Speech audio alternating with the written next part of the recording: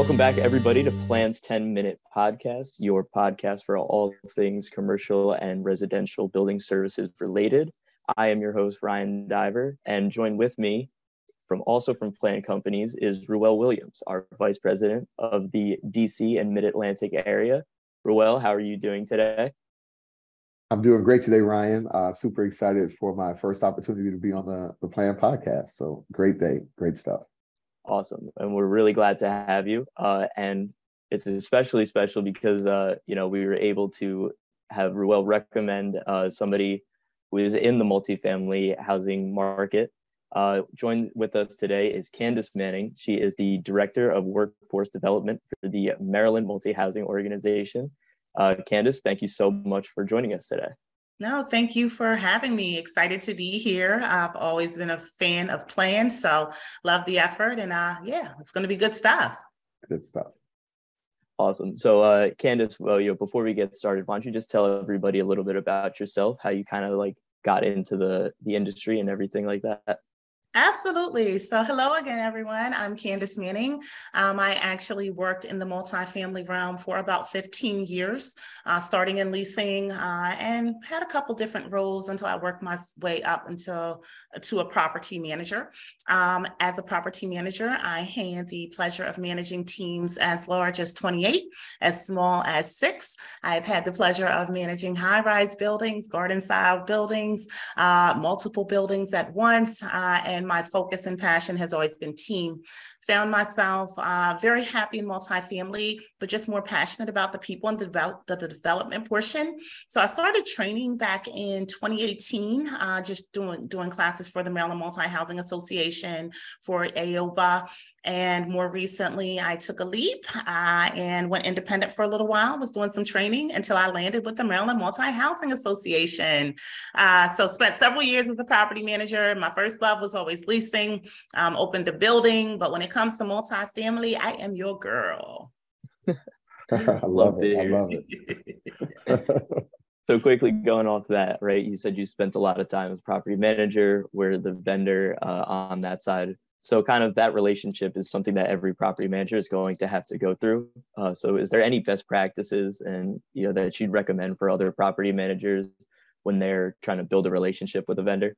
Yeah, absolutely. Vendor relationships can be quite complicated, but they're extremely important because good property managers understand that your physical asset is why you're there, right? You're really managing the asset and the service. So in regards to vendor relationships, there are two big important factors: trust and accountability.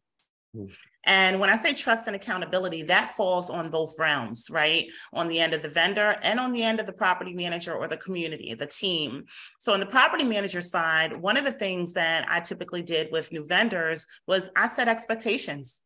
You're always going to have meetings before you give any contract. And after the meeting, I followed up in writing with actual vendor expectations that were simple, achievable, what I considered to be smart, but so that we were both clear on what was expected on their end. When you're starting a new vendor relationship, that is really the time that you want to be kind of fostering that relationship, checking in, giving feedback, but always also setting the expectation with the vendor from the beginning that you're going to be giving them the feedback, so they can get familiar with what you're looking for. What you often find, and it's actually very unfortunate, it's not fair to the vendor, is that property managers and teams will kind of not be happy, but no one wants to have the conversation. And then the poor vendor is all confused and lost when 6 months down the road, we figure out this isn't working out. Well, why? Did we talk about it? Were we clear on that expectation from the beginning? So that feedback in the beginning of the relationship is so important, and it has to be ongoing. Now, as you set expectations, check in on work, give the feedback, you start to establish trust. Because a couple things I was looking for as a property manager was vendor response and how did they handle it, right? And are they applying the feedback you give? Once the trust is established, then you can go ahead and give your vendor some grace when or if things happen. Because let's face it, in property management, that's what we're managing. In some ways, we're managing chaos. We have a lot going on. things are going to happen, but the vendor in the beginning has that, I don't like to call it show and prove time, but they need to build with the property manager, service manager specifically, so that trust is established. So when things happen, we already trust you. We know you're going to handle it. Now, that's kind of what I feel should be set for the vendor. But on the same note, the property manager or the community service manager, whoever is dealing directly with the vendor, side note, I always recommend that we empower our service managers to be dealing with most of your vendors. That's just a way to develop your team. But on the property manager end or whoever is dealing with the vendor, we want to make sure that the vendors are paid on time.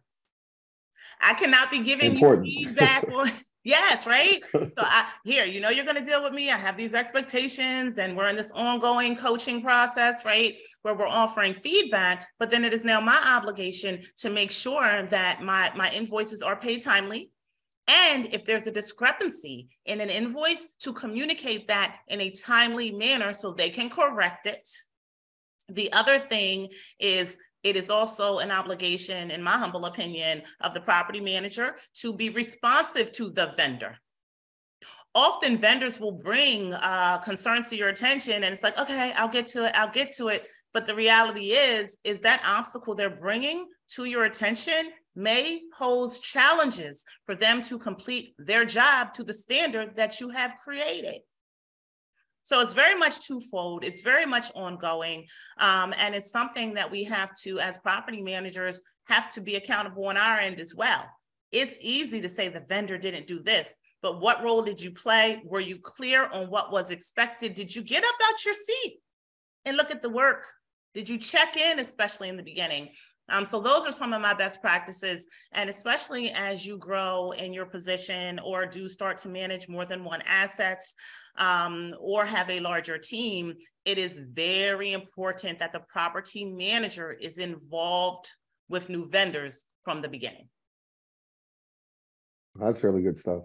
I love it. I love it. I want to piggyback and just ask two questions before I go to our next main point. Ken, just based off what you shared already. When you talk about feedback and setting expectations, how important is it? Because I hear that from you, like the property manager needs to set expectations and give good feedback.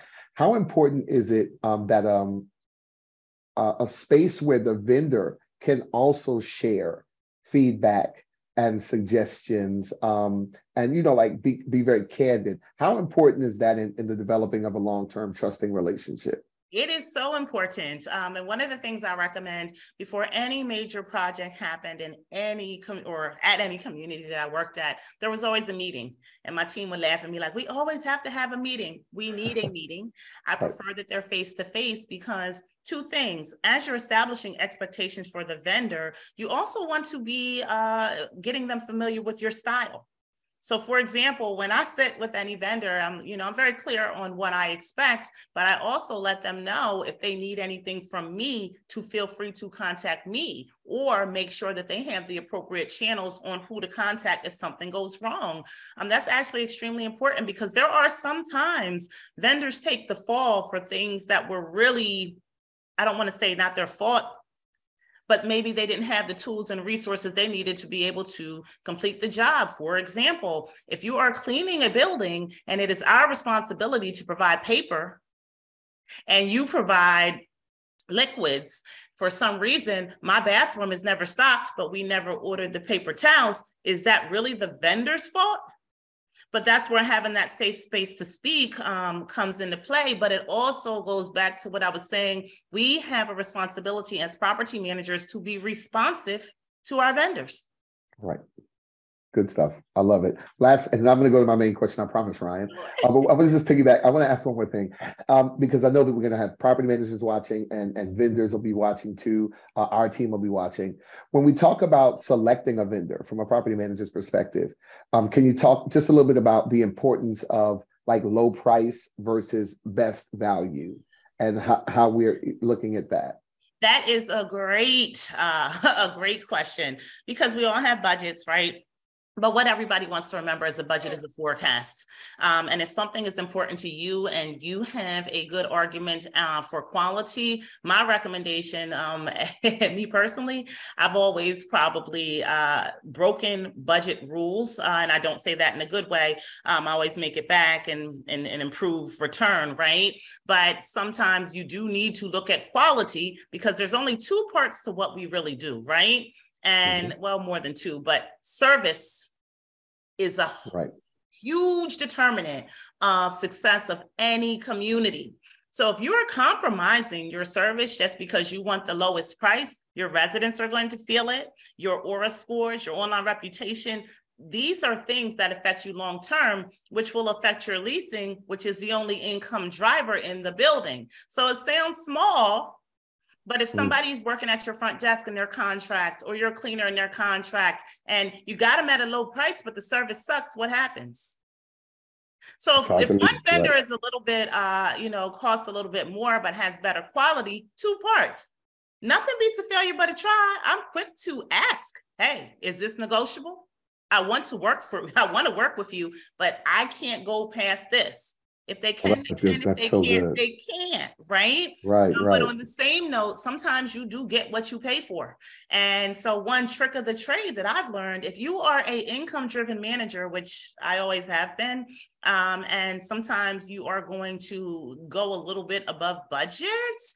Once you've proven yourself as a property manager, you'll find that your managers are going to trust your decisions and you'll make it up because you'll make more money because now everybody's happy. Now you can raise the rent. Now more people are coming because the building's so clean, because everything's happening as it should, but I pay for what I need personally. I love it.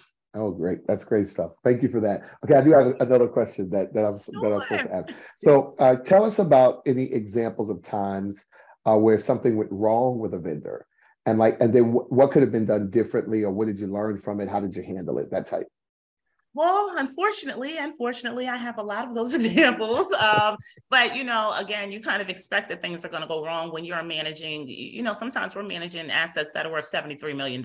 And we look at it as a small task, but you're maintaining a physical asset. So I can give you a few examples, but let's go to one that was actually hard for me. So when it comes to business, typically I am very much able to, it's just business, right? I'm still going to sleep well at night is what I always say. But I had a vendor who I worked with for years who did a wonderful job for me in some of my early buildings. So when I went to open a new building, I automatically brought them with me to handle the cleaning. Now, when you are in a new building, you kind of ramp up services, right? Because you don't have people in it. So initially you have cleaning maybe only 2 or 3 times a week because there's only 20 people there and that kind of thing. Very long story short, as we grew, they just didn't have enough people and I did have a budget. Now, because we had a relationship, I'm like, look, this is my budget now, but let's make this work. And I know what the budget's going to be. Like, I've been working with you for years, but the quality of service was not good. So what I did was, first I walked with the site manager. Then I went directly to the owner. And then I said, maybe my approach is not working because I am direct. I told my assistant, you can handle it because I'm going to fire them. Handle it. My assistant, who was very well versed, had been a property manager before, pretty much did the same things, wrote out some expectations, walked with the cleaners. Unfortunately, it still was not working out. Stairwells were dirty. And for me, the basics of a building, and of course you have vendors that deliver everything, right? But cleaning is something that I expect in every building. I don't care if it's a C-level asset, it's built in 1965, a resident should walk home to a spotless building. And somebody should be responsive. So unfortunately, I had to make the decision to terminate that relationship after working with them for almost 7 years. It was not business. It was not personal. It was absolutely business. But before I terminated the relationship, you're talking about 4 months of trying, 4 months of complaints, 4 months of me cleaning things up myself because we had established trust previously. And sometimes what you find is just the crews that they have in one area aren't as strong as the crews in another area. And the other part that vendors should remember, vendors need to remember that once you build that relationship, you can't take advantage of that. they can still move on. Like, just Right. because I love you personally doesn't mean that you will be the one doing the work if the work's not getting done. I love it. I love how you came full circle though, because you started with building trust and giving grace. And even in your example, you talked about the fact that 4 months is a lot of grace to give, but it's because you had built the trust, so you wanted to give them a chance. And I think it's beautiful to hear that, because I mean, it's the responsibility of the vendor then to kind of live up to the trust they've earned. I tell my team all the time, when a property manager approves your contract or endorses your contract with their, in multifamily world, it could be investors and ownership groups, or just their regional, or in the HOA condo world, it could be a board. When they put their stamp of approval and say, I want to approve this contract, they put their reputation on the line for you. And so as the vendor, when we operate, I tell my team to remember that that property manager endorsed us. And so when we fail, that impacts them. If we don't live up to the promises we made, it reflects poorly on them, and they have to own that. And so protect that relationship, protect that endorsement, protect that trust by delivering on your service promise and your brand promise every single day. So thank you for that. Great answer. You literally, you just, yeah, you spoke to my heart, because it's tough. Once the trust is established, you want this to work. And actually, you said something very key. I went to a new company and took them to a new company. I was still building my own reputation. Right. That probably did not reflect so well on me. And I am a strong believer that your reputation is all you have. So if I put my stamp on it, it means that I can personally vouch for it. So, I'm glad that we're able to talk about things like this. Yeah. This is good. Really good. Go ahead, Ryan. Thank you. No, we've talked a lot about the vendor relationship with property manager, but I want to get kind of another side of being a property manager. Is there any advice, let's say somebody who's just starting out, doesn't have to be vendor specific, but just any advice that you could give to somebody who they're new to this industry and it's a lot to take on, right? You mentioned it before. There's a big asset, and it's somebody's living, breathing asset worth a bunch of money. How do you go about handling that? Great question. So advice to a new property manager would be, well, a couple things, but I'll keep it succinct. The first thing is that the higher you move up, the lonelier it gets. Your team, as much as you love them, keep the relationship professional. They're not your friends. If for some reason you have to make a decision that's best for a business, it's much harder if you were out drunk with them the night before, or they know everything about your personal life. Keep it professional. If nothing else, people will always admire the fact that you remain professional. The second thing I would tell a new property manager is, well, so much, right? But I would tell a new property manager, empower your team. Congratulate their mistakes. Allow them to grow. You're not good.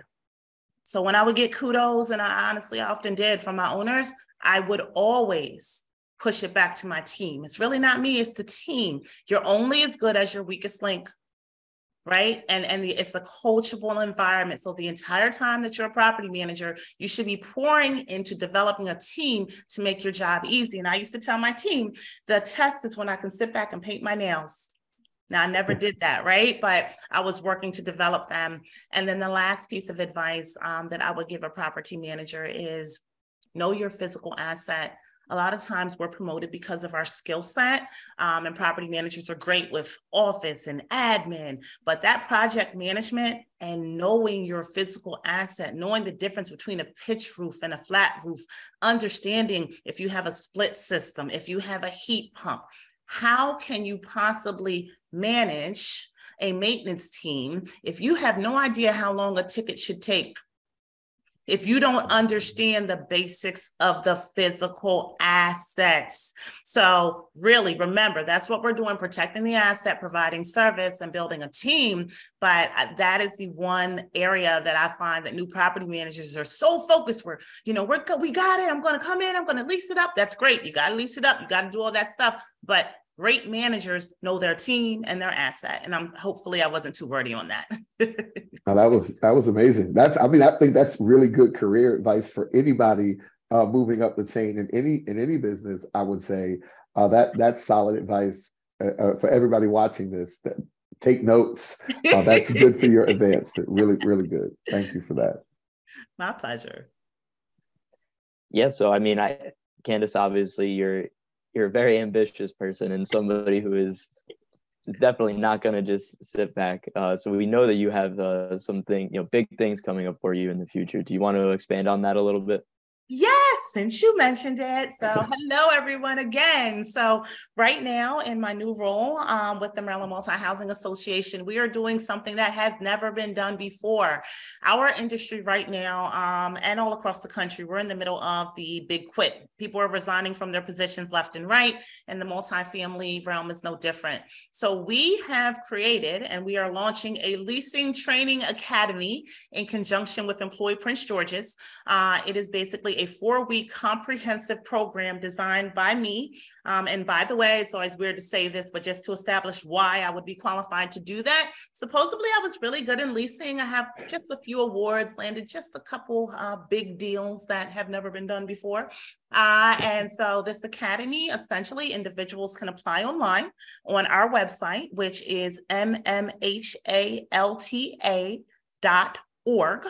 And on that website, they'll apply, they'll interview with me, be accepted, they'll go through this program, and then we have already secured partners who have agreed to interview and hire our students. So we are introducing people to leasing opportunities. When I say that this training is thorough, it is different. I mean, we are going to touch on everything from the importance of the guest card to marketing, outreach, social media, the tour, successful sales strategies, basic business writing, right? And then the last week is designed just for what I call polish and professionalism, soft skills, conflict resolution, hiring, how to land that job.